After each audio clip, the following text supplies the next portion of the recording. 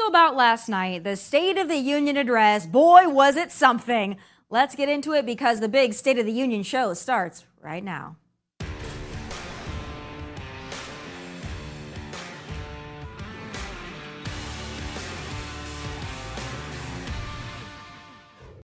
Last night was Biden's State of the Union address. It was a bold move to start the speech at 9 p.m. Eastern, a whole 3 hours after Joe's bedtime, but only 1 hour after the upper shot they for sure gave him. Now, in case you had better things to do, like watch the season premiere of The Real Housewives of New Jersey or watch paint dry, let me give you a recap because I suffered through every painstaking moment of it on your behalf. So let's start out with the positives here. First of all, it's over, so there's that. And given Biden's age, his cognitive decline, and the pack of bloodthirsty fellow comrades on his tail, it could have very well been Joe's last. You never know. But there were other bright spots in the evening. For one, I was surprised Zelensky didn't pinch deliver it on Joe's behalf. So at least we didn't have to see that snake in his ugly tracksuit demanding more money from we the taxpayers. A positive for sure. And secondly, we didn't have to watch Nancy lick her dentures all night, which was a definite plus, as I could actually eat and watch the speech this year. Well, almost. But my friends, that is where the positives end. What I gleaned from all that was pretty much we need to spend more taxpayer dollars on the government to fix problems the government created. Joining me now with his take on what I shall call the nightmare before Valentine's Day is my fellow Fox News contributor, Gianno Caldwell. All right, Gianno, first of all, it's great to see you. I always love having you, and especially in a reaction to what happened last night. So, first of all, I want to say this. It was dull. I found it a little dull. That is my top line thought there. But I want to get your thoughts watching it. Is it what you expected? Well, first and foremost, he looked like the ghost that stole Christmas. And we see that continuously with his tax policy, that's what he intends to do.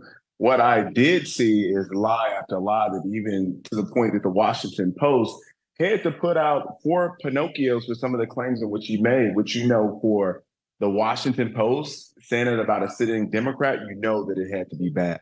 The idea that Republicans want to steal and do away with Social Security or sunset it was a complete and total lie. That was one of the things that when President Trump ran, when he was candidate Trump in 2016, he often talked about securing Social Security for those who paid into it. We also got to think about some of these other things that he's talked about in terms of unity when he's been one of the most divisive presidents that I would have imagined. I remember a lot of people talking about it being Congress Joe and middle class Joe and Amtrak Joe, when this particular Joe Biden has been nothing but divisive Joe. A lot of people are seeing through that. And then when we think about, lastly, how he's calling people like Senator not Mitch McConnell, but the majority leader of the Senate, a fellow Democrat, the minority leader, was something that I think a lot of people kind of raise the eyebrow to right in the very beginning of his speech. I think when it all comes down to it, he is a very old president, one who shouldn't be president. And clearly from this speech, that his faculties weren't fully there. No, certainly not. And we can also tell that by the fact that he had to yell through most of the speech, which is something we're kind of used to from Joe. But you brought up that moment where Republicans were actively fact-checking him during the speech. I want to play that shot for those that weren't lucky enough to witness it in real time. Let's take a look. All of you at home should know what those plans are. Instead of making the wealthy pay their fair share, some Republicans want Medicare and Social Security to sunset. I'm not saying it's a majority. Let me give you, anybody who doubts it, contact my office. I'll give you a copy. of the proposal. That means Congress doesn't vote. Well, I'm glad to see you. No, I tell you, I enjoy conversion. Okay, so that was kind of an awesome moment, to be honest. And I'm surprised that moment didn't completely derail Joe, because the entire time he really looked like he was trying to keep it together. I was surprised, though. I've never seen that happen before at a State of the Union. Active jeering and fact-checking mid-speech. I know that you mentioned that it was a lie, but what did you think about how audacious Republicans were to just go ahead and start yelling? Well, when it comes to something like the State of the Union, he's supposed to be announcing his candidacy for re-election, knowing that this is the largest audience that he'll have, because, normal people, everyday people They don't tune in and watch this kind of stuff. They may not be watching cable news every day, so they're not up on everything. So they may tune in for this one night of their entire year to listen to what he has to say. So when you're hearing things like Republicans want to sunset Social Security and Medicare, it was absolutely necessary for Republicans to be active in the conversation because people will walk away believing that. And it is an absolute lie. So, yeah, it wasn't neat to fact check that because this is a very large audience and people can walk away with the wrong idea. So I'm glad the Republicans were booing when some of these things were being said because people need to know what the truth is. Certainly, and I think it was a bold move, but it was a necessary move, as you said, because otherwise people would have believed it, and you're absolutely right on that. Another thing that people probably believed listening to Joe Biden speak last night is that he ended COVID. Now, again, he's talking about how COVID ruled our lives for years. No, he and Democrat tyrants ruled our lives for years. It wasn't COVID that did that. COVID was a virus. But now he's suddenly celebrating it. Now we can move on, yet they're still fighting to have the ability to mask us in planes. So do you think the average American watching believes his whole spiel about how he defeated COVID and brought back freedom? Oh, and by the way, the jobs that he created because they took them away and then brought them back. He also took credit for that, too. Yeah, but I think Joe Biden has gotten to the point where credibility isn't something that's really on his side when he says things. Remember, when he ran for president, he said that he was going to eradicate COVID. Well, he got in office and people were still dying. You didn't eradicate COVID. You had no hand in that. And then you will say, like, oh, yeah, COVID is over, but we still need an emergency order on COVID for student loans.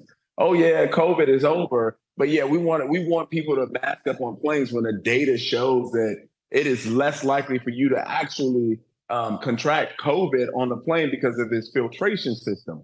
So when you hear these things and they don't match up, you wonder what reality that he's living in. But then you realize he's an 80-year-old man who lies and lies and lies and lies. We talked about his Amtrak story. You know how many times he lied about that, saying that he was raised by the Black church. When he goes into a Black church, he looks confused and don't know where he is. When you think about a number of other comments he's made, jumping out of helicopters and all of this other stuff, they're drastic lies, but people have gotten so used to it that it's baked in. So if you want to hear something that Joe Biden has to say, you need to fact check it for yourself because he cannot be believed. He is not the purveyor of truth, and he is simply put a liar. He is, and I want to point out another moment that he was actively fact-checked, in a way, by Republicans when he decided to talk about fentanyl, a bold move. Let's play it and I'll get your reaction. Fentanyl is killing more than 70,000 Americans a year.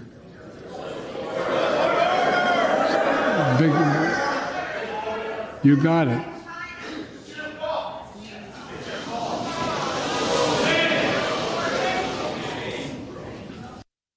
Yeah, so they're telling him, yes, we do have a fentanyl problem, but it's your fault, or close the border is something else they were saying. I was very surprised that he chose to talk about fentanyl, but not really talk about border security that much. Do you think he really walked into that one, or once again, are Americans going to be confused?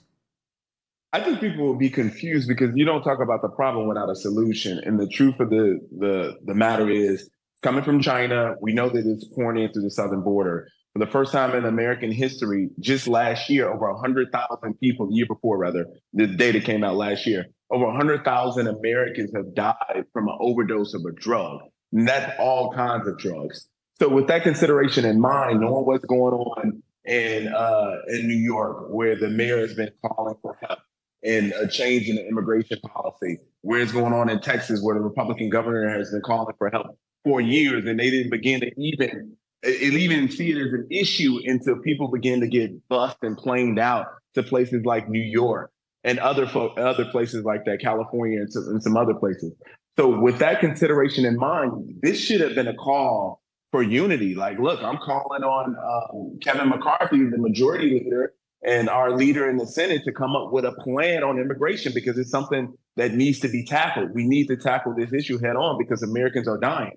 That would have been the right tone. Whether it got done or not from a policy perspective is another consideration. But if he would have at least called for it, acknowledged the pain that Americans are experiencing, their family members dying, mother, brother, sister, cousin, nephew, friends are dying, loved ones are dying because of his inaction. I think that would have been a really strong moment that Democrats and Republicans could have applauded, but that didn't happen.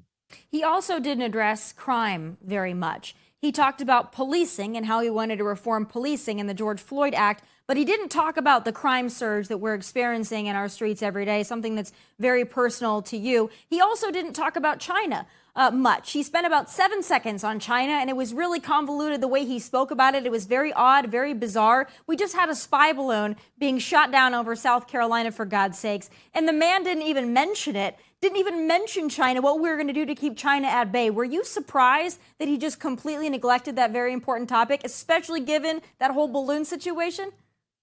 Well, for China specifically, I wasn't surprised there because China is his Achilles heel. You think about the fact that his son and his family has been benefiting from business deal, sitting on boards he has no experience with, collecting money from China left and right. So it's not really surprising for him to bring up things like that, especially when we're talking about the classified documents that he's had in his house. And we don't know, outside of hearing some that relate to Ukraine and Afghanistan, we don't know what else has happened there. So why would he mention something that he knows that would personally impact him financially, potentially with his son, in addition to what other policy mechanisms they may have in place to expose him? It is my belief that they were a part of, whether it be intentional or not, the COVID was leaked from a lab in Wuhan. We've seen reporting on that agrees with that. So I'm not really surprised on that particular issue in crime. As you mentioned, it is a large, huge issue for so many Americans. My brother was murdered in Chicago last year on June 24th. I've been fighting for justice for him, working with the Judiciary Committee to be the voice for all victims across the country who have experienced this tragedy. Yes, there should be concerns from everywhere, no matter what political ideology you may have, Democrat or Republican, across the whole spectrum, because this impacts all of our lives. There should be calls to those progressive DAs who continue not to enforce the law, let people come in and out of jail, where we saw a New York Post article, which reports show that out of 90% of the crimes were committed by a handful of people. This is insane. He's the leader of the free world, but he's the leader of America first. He should be speaking out against these atrocities that many people are facing. But again, he didn't do that because it doesn't favor his political base. And why would you bring up something that progressives are going to hate when he really wants their support for his reelection? So it is not a speech of courage. He didn't say anything that was interesting or new, no big ideas. And at the end of the day, I think a lot of Americans realize he has failed. That's why you see so many Democrats in polling that say that they do not want him to run for reelection. I was also very confused at him focusing on, in the grand scheme of things, very small issues like junk fees and having hotels not charge you resort fees when they're not a resort. I mean, it seemed like little things he put in there that, yes, you know, those things annoy us. But when you're giving a State of the Union, I thought it was really small potatoes. But I also thought this, and Marco Rubio talked about this last night on Fox News. What I didn't hear from Joe, because like you said, I think he is trying to get into re-election mode. I didn't hear about men getting pregnant. I didn't hear about trans activism. I didn't hear about the wokeness. He left a lot of that out. Now, his policies say a different story, but what he tried to do last night is make it seem like he was this uniter and he wants to work with Republicans. Do you think that that was specifically because he wants to announce his re-election, or do you think he just plain forgot? Because either is really on the table when it comes to Joe. You know, when I talk to Democrats, even some progressives, they're really they're post wokeness at this particular point. The labeling has become so toxic and not in their favor that they rather not have those kind of conversations. I think middle of the road folks should talk about independence, which is what you need to win a re-election, what you need to win an election to begin with. They're not necessarily in favor of those things. That's why we saw in Virginia where the governor, Youngkin, why he did so well, focusing on education and keeping wokeness out of education. Those are key elements that I think normal, everyday people care about. And the transgender issue is something that's still not really understood by people. I think a lot of people are questioning the mechanisms of it, how there's this change in language that is being pursued by the Biden White House when they said we're going to eliminate the word mother and just call them birthing people. I mean, this is certainly not your parents' Democratic Party by no measure. This is a very different, very far left leaning Democratic Party that we're seeing. But at the same time, they've been so exposed to this stuff that they rather not talk about these things in public, especially when you have such a large stage, because that, I'm sure, would be a turnoff to some people. Yeah, no, I think he's definitely trying to do what he did during the primary season, is pretend like he's this moderate. He's certainly not. His policies say otherwise. No, he's not. Yeah, the last thing I want to ask you about, though, is Sarah Huckabee Sanders and her response to the State of the Union. You know, a lot of Republicans are very happy with it. I watched it. I was happy with it. I thought that she does represent a younger, new guard of the Republican Party. She's still, to me, somewhat of the establishment in the way that she delivered it. But she's the youngest governor. She's a woman. She pointed out that half Democrats don't even know what a woman is. Do you think that Sarah Huckabee Sanders is getting ready for something bigger than just being the governor of Arkansas? You know what? It was so interesting that you pointed in that, rather painted as that picture, because I absolutely agree. I don't think it would be now. It might be 4 or 8 years from now. It might be whenever. But certainly, I was inspired by her speech. She talked about her fight for cancer, fight with cancer. I had no idea that she was had that going on personally. But how she talked about God, I thought was really impactful. Thought it was very powerful. I loved how she talked about the executive orders and the packages that she's putting forth on education. I thought that was really good. I like how she really gave a contrast to conservative leadership as being a governor with what's going on in the White House. I like how she even talked about the dynamics in generations. Her age compared to this 80-year-old guy who's completely out of touch and out of step with mainstream America. I do believe that she could legitimately be a great president one day. When she was the White House press secretary, I thought that she did a really great job of holding to account the press who clearly had an agenda and were biased. So I think that we're going to really see what her administration is going to look like. She's just getting started. She just got sworn in 2 weeks ago. But that was probably the best choice that they could have had to give the Republican response, Tommy. I agree. I thought it was a wise choice. And picking a governor right now, Republican governors are hot right now. OK, we should stick with that. Let's get away from Congress. Let's get away from former presidents, though I love him. Let's go with governors. It's hot right now. It's the vibe. Let's stay there. Yeah, let's stick with Sarah Huckabee Sanders. Let's stick with Greg Abbott. Let's stick with, of course, Ron DeSantis in your great state of Florida. I think that's where we need to stick, because it's the Republican governors that did so well, that continue to fight the good fight. And I think that that's where our party is headed, is let the governors lead the charge here and let them be the face of our party. But that's just me. Gianno, it was great to talk to you. I hope to see you very soon. And great to be with you, my take friend. care in sunny Miami. You as well. God bless you, Gianno. See you soon.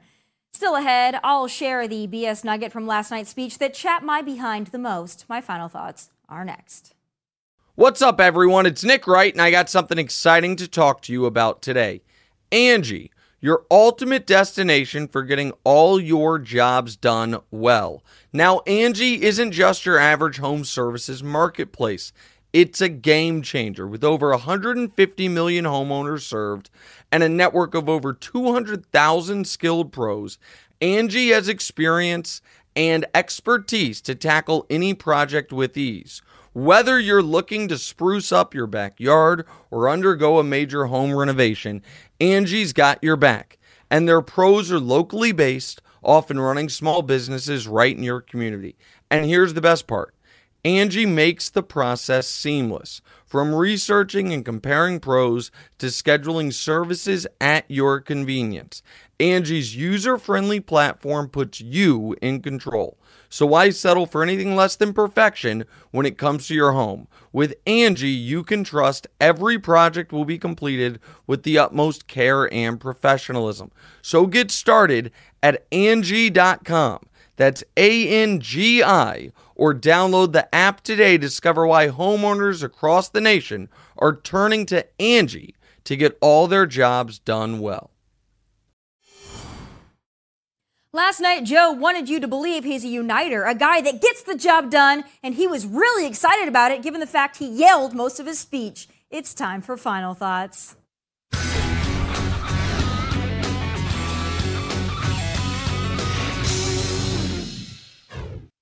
Like I said, folks, I watched the State of the Union so you didn't have to. And had I watched it on mute with my eyes closed, I might have been impressed, but I also would have missed these moments of sheer comedy and utter BS. Some of my Republican friends want to take the economy hostage. I get it, unless I agree to their economic plans. All of you at home should know what those plans are.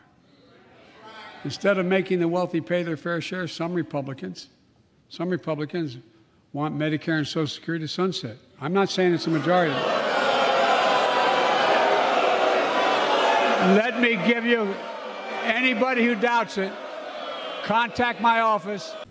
I said, we're going to need oil for at least another decade, and that's going to exceed and beyond that. We're going to need it. So a cashier at a burger place can't walk across town and take the same job at another burger place and make a few bucks more. It just changed. But they just changed it because we exposed it. That was part of the deal, guys. Look it up. But not anymore. Ban assault weapons now. Ban them now. Once and for all. Here in the people's house, it's our duty to protect all the people's rights and freedoms. Congress must restore the right that was taken away in Roe v. Wade and protect Roe v. Wade. We're once again joined by Ukraine's ambassador to the United States. She represents not just her nation, but the courage of her people. Our ambassador is here. We're united in our support of your country. Will you stand so we can all take a look at you? Name me a world leader who changed places with Xi Jinping. Name me one. Name me one. I mean, that pretty much sums it up, guys.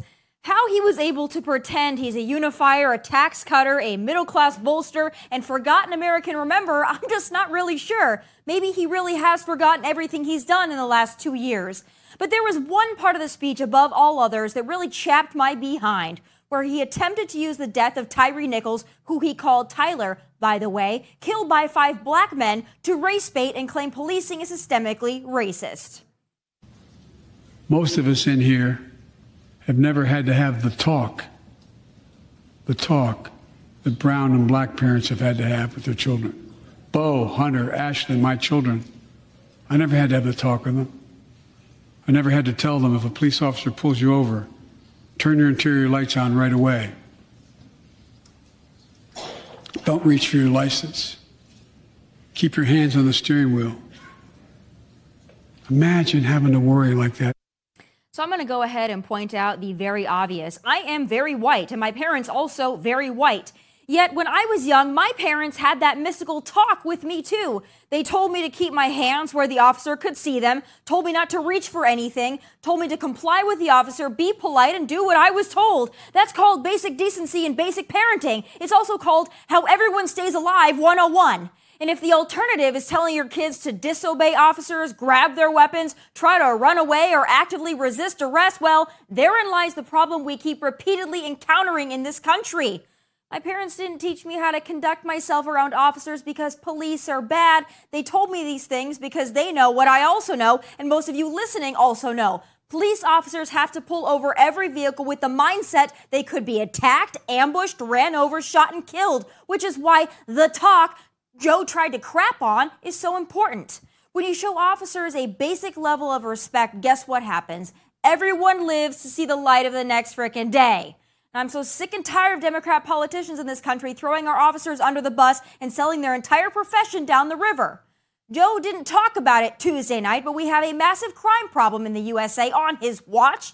And the only people out there trying to do a damn thing about it are the officers he and his comrades repeatedly crap on. And I'm so sick of it. So Joe can take his State of the Union, his gaslighting, race baiting, and flat out lying and shove it. And those are my final thoughts from Nashville. God bless and take care.